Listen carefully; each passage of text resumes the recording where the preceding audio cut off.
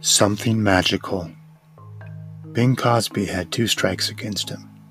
One, he was a singer whose name was Bing. So before he even sung a note, the audience's expectation was higher than if his name was Bong. Second, his name was Bing Crosby, not Bing Crosby. To be fair, his name fit perfectly his talent, and when he sang, people laughed. That could be good if it was intentional, but when you choose to sing because you think you're good, then the audience's laughter becomes more laughing at you than with you. Unfortunately, Bing was no quitter, and he was determined to give the rest of the passengers on this cruise their entertainment's dollars worth, no matter how hard they begged him not to. He would prove himself to them all. Usually, what he proved was that he was no Bing Crosby, and also that he was no Bill Cosby. He was uniquely only Bing Crosby. One night, after a particularly rough performance, the audience physically got sick and started vomiting.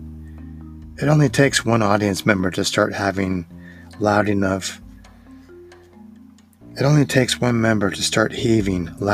before the power of suggestion kicks in and the rest of the audience starts losing it.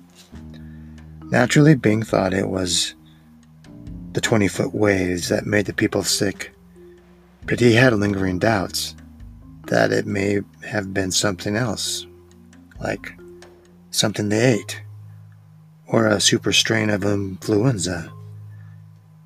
Bing's lingering doubts were put to rest when his keyboard accompanist, Carl with a K, a kindly 73-year-old grandfather of 9, approached him after the show and said, "Bing, for the love of music, I beg you to stop already."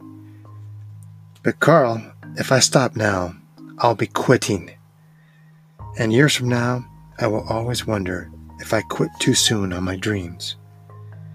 If I just hung on a little longer, one day, 1 week, my big break will happen." Carl stroked his white goatee. "Do you like rabbits?" Bing nodded. "I like rabbits." "How about magic?" "Sounds tricky." Carl nodded. "Well, that's the point.